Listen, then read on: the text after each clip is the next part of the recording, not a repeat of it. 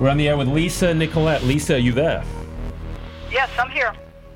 All right, very good. Lisa, it's an honor having you on the show. I've actually known Lisa for a long time. We're here with my co-host, Tiffany Stearman. Hi, Lisa. Hi.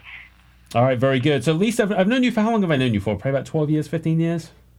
Been a long time. You've I'm known me dating since myself. 2003 when I moved to Columbus, Ohio. I have 2003. See, I remembered that. She didn't remember how long she's known me for. I care. So, Miss Nicolette, where are you from, actually, originally? I'm from Pittsburgh, Pennsylvania. Pittsburgh, Pennsylvania. That's where you're calling in from right now? Yes, I'm in Pittsburgh right now. I love it. So, you've had kind of an interesting life, and I want to understand, when I first met you, you were really into kind of studying to become, like, you were working in the Secret Service? You were a detective at that time, or what? At the time, you were I kind had of just mystery, gotten out like of the criminal justice field. I was in for 10 years, got totally burned out, and went into the corporate world of outside business-to-business sales. Interesting, because I remember, like, when I used to meet Lisa, I'd be like, so Lisa, how's work? And she'd be like, it's fine. And I'm like, oh, so what exactly do you do? And she's like, it's kind of criminal justice. She was very, like, vague about what she did. She was a spy, that's why. She was probably spying on me at that time. She's probably all those love notes I write to your counselor or whatnot. So you got into the criminal justice system, and why did you leave? Well, I just got burned out on it. There was a lot of corruption, and it can be a very difficult job in many ways that the public just doesn't see. Plus I got completely burned out, and I had friends that were succeeding in the corporate world, and they said, take your work ethic, your values, and everything else, and go to the corporate world. You'll do a whole lot better. So you actually went to corporate America. This is crazy. I mean, most people are trying to get out of fucking corporate America, and you're actually going into corporate. I mean, the criminal justice system must be really horrible if you're leaving there, because corporate America seems like the most criminal place to be. But then again, look at me, Stim, and I'm wearing red pants today. Look, pretty much do They're whatever I hammer want to do. pants. So, Lisa, you're missing his hammer pants. I am. I'm sitting here wearing slippers right now. Okay, so you went to corporate America. So who did you go work for? I went to work. My first job was Yellow Book USA. I got to bring this up. I mean, you did very well in corporate America. You made a lot of money. And one of the interesting reasons that I brought you on this show is because you are an author and also a cancer survivor. So back when I met you in 2003, was it in 2008 you got diagnosed with breast cancer? Yes. Okay. And how did this affect your job in corporate America? Well, at the time, I had just landed an executive level job in advertising sales for an even, better company that would have put me up there even in a higher earning capacity than, say, a pharmaceutical sales rep. So that was golden.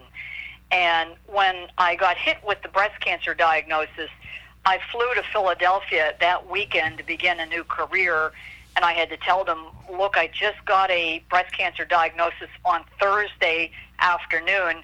I'm going to need time off, for treatment. Well, they pretty much let me go because, you just can't afford to get sick in the corporate world, especially in sales, because it's so fast-paced. So, I asked them, well, just give me time off, and I'm going to fight my way through this, and once I'm through radiation, I'm good. And they said goodbye. So, Lisa, were you completely unemployed when you were going through that process? Yes.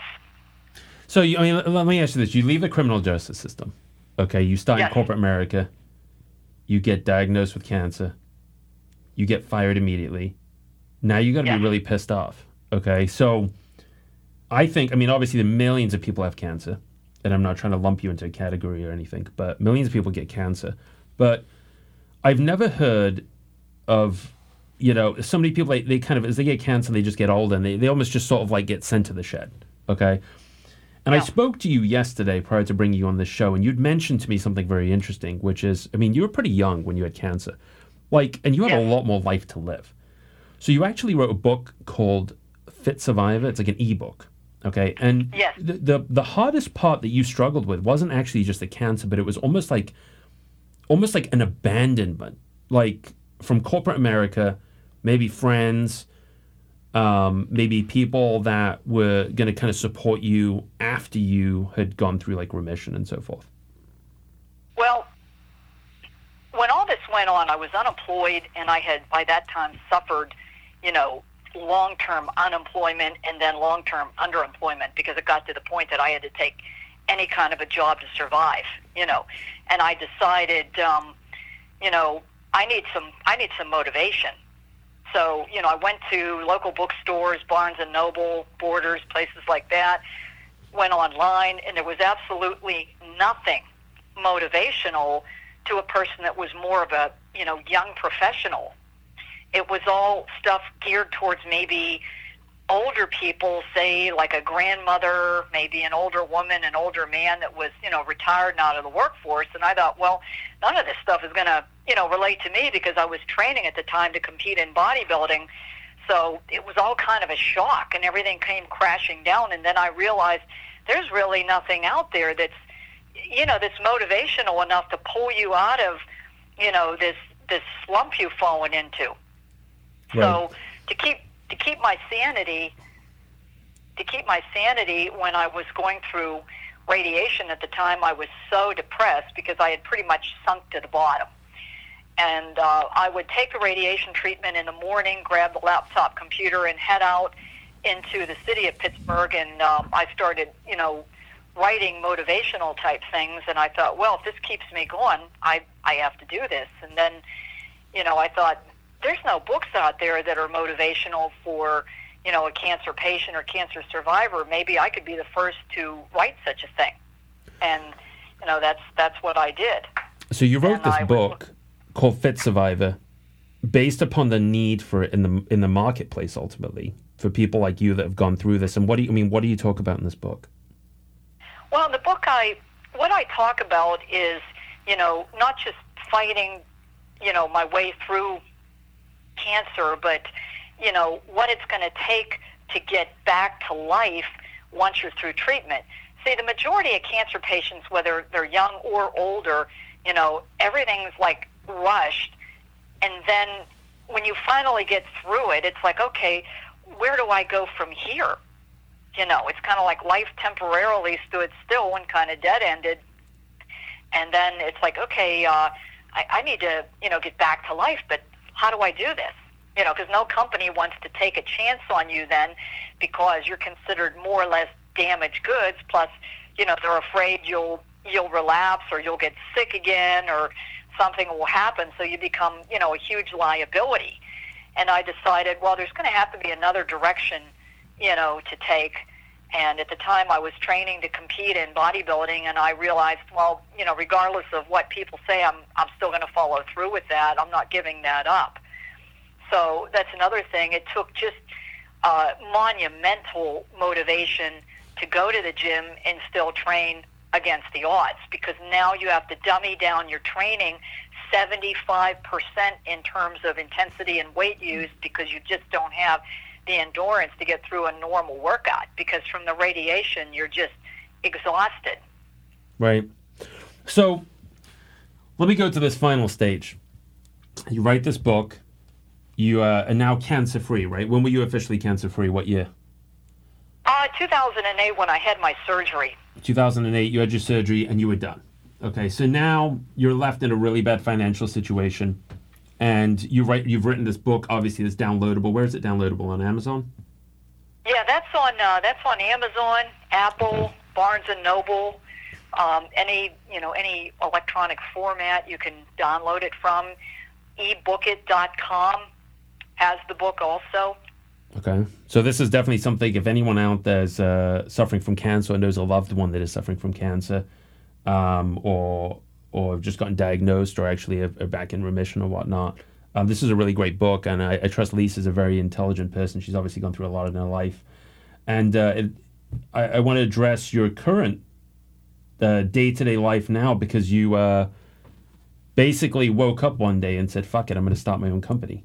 And now you are owning corporate America. So what business are you in right now? Right now, there's actually two businesses. I started a commercial cleaning business a little over a year ago, and then I also am a personal trainer. Okay, so you have a cleaning business. Is that lucrative for you? I would say it's getting there, definitely. I'm earning right now close to what I did when I was in outside sales, but instead of working 60 hours a week, killing myself. I'm working about 60 hours a month. Wow, I don't work 60 hours a year. I mean, I got problems. That's pretty good. You're way ahead of me, Lisa. And you started this cleaning company. How many employees do you have? Right now, it's just myself. I'm looking to hire right now. Jason, you can work for her. I put an ad. Yeah, you want to hire me? Yeah, I'll hire you. Two ways I work my first day, and then she's like, "Here, clean this toilet. Here's a fucking brush." I'm like, I'm not cut out for this. I was going to say you would quit for sure. Oh, I might dust the pan. I might dust the top of the television. I might find something to do. So you started this cleaning company, and obviously you're doing very well in it. Are you going to keep expanding?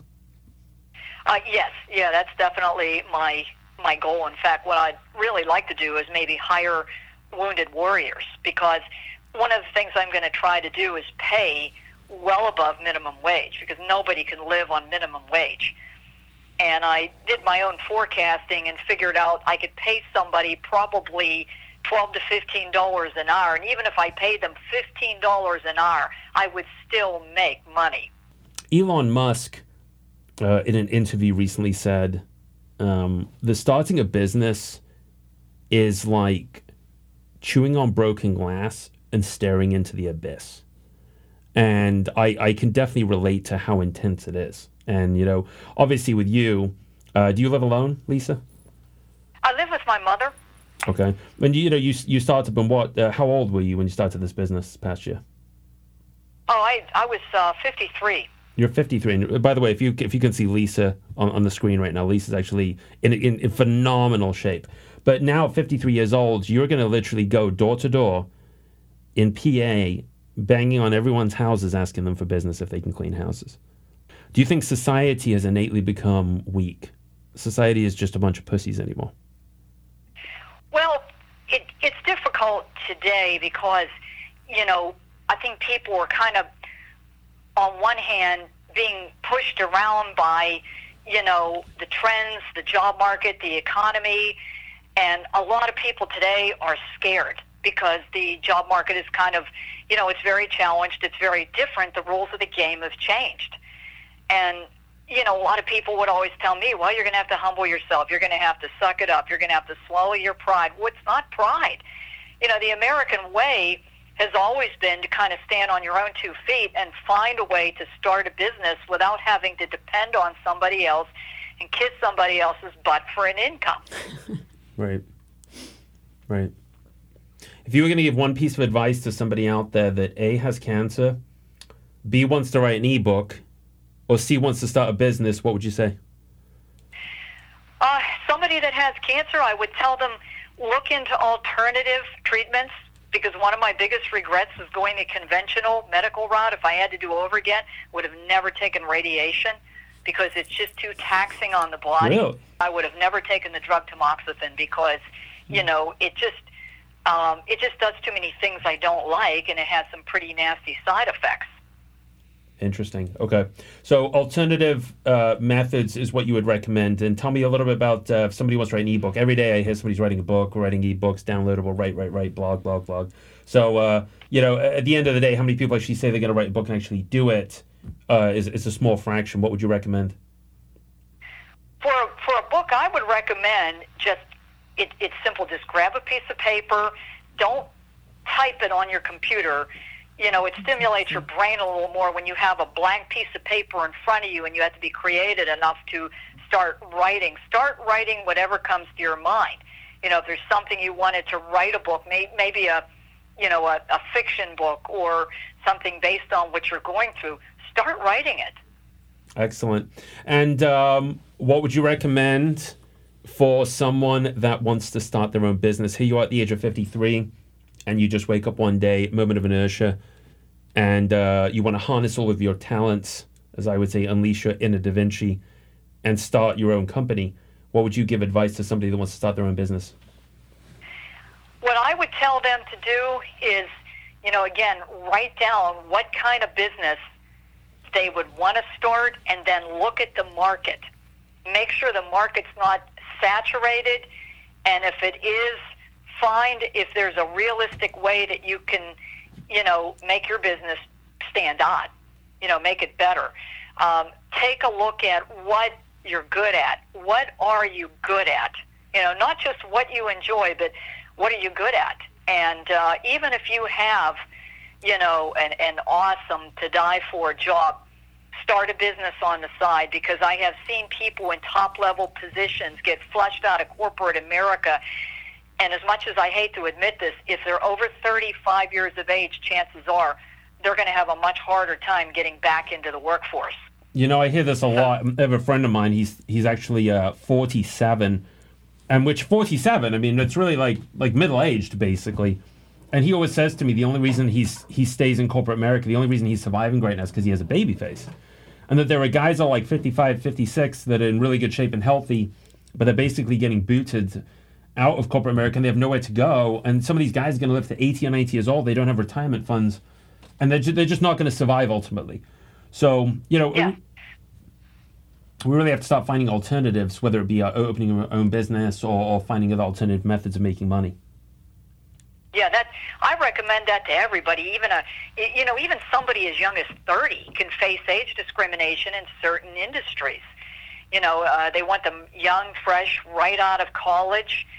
You know, and you know, if you don't really make your mark by a certain age, not that you can't do it later in life, but one thing I don't believe in is just because you get older, you have to back down and dummy everything down. No, I've done just the opposite. I mean, at my age, I went for a magazine cover last summer. I went for Jet Set magazine. They wanted to find a female to represent the cover of Jet Set magazine. That's a magazine that's passed out on, like, airplanes, yachts, cruise ships, things like that. And I thought, well, you know, Arnold Schwarzenegger always said, don't listen to the naysayers, make your own rules. Well, that's what I did. I broke all the rules, you know, and I'm laughing about it. I love it. Lisa, what is the name of your cleaning company? Right now, I'm naming it Executive Cleaning, LLC. I like it. Well, you certainly have the balls, you certainly have the patience, and you're a true inspiration to a lot of people that are listening to the show right now. We really appreciate you coming on. Thank you, Jason. You're a true ultra human. Thanks so much, Lisa. We'll chat with you shortly. Okay. All right, take care. How about that, Stiz? It's great. That's pretty insane. That was awesome. Yeah. All right, guys, let's wrap up today for the Ultra Human Podcast. I'm your host, Jason Deere. My lovely co-anchor, Tiffany Stimman, who has now vowed that she's going to go talk to 100 men on 100 different days. No, get I 100 said different maybe dates. 30. Maybe 30. 30. And she's going to... Baby steps, You're baby going to give my steps. little love letter to counselor as well? I will, yeah. All right, very good. Because I know she totally has a heart for me, Stiz. I know, like I told you. I told you. See, it's all about putting it out there. You got to put it out there. Well, you did. Anyway, all right, guys, thanks for tuning in, and we will see you on the next Ultra Human Podcast.